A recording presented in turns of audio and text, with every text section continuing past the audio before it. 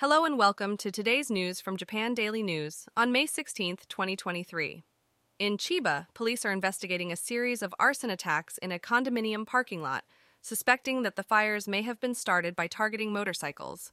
Meanwhile, in Hokkaido, police have found a body part near a lake where a man in his 50s had gone missing while fishing and believe that he may have been attacked by a bear. In the creative industry, a survey conducted by an industry group found that over 90% of creators are concerned about AI infringing on their rights.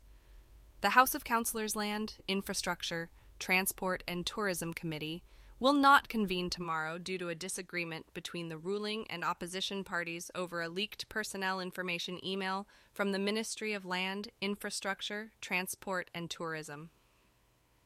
The Ministry of Education, Culture, Sports, Science, and Technology has notified all education committees nationwide to conduct safety inspections of schools following an accident in which a student was seriously injured by a protruding nail on a school playground in Tokyo.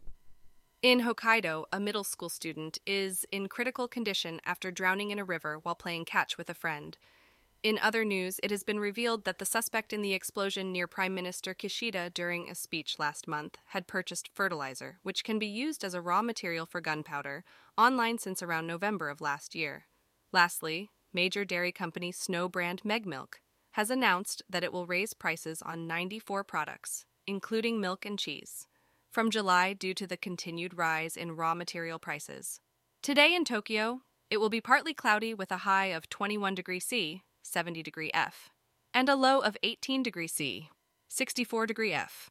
There is no chance of rain and the sun will be out for 14 hours. And that's all for today's news. Thanks for listening to Japan Daily News.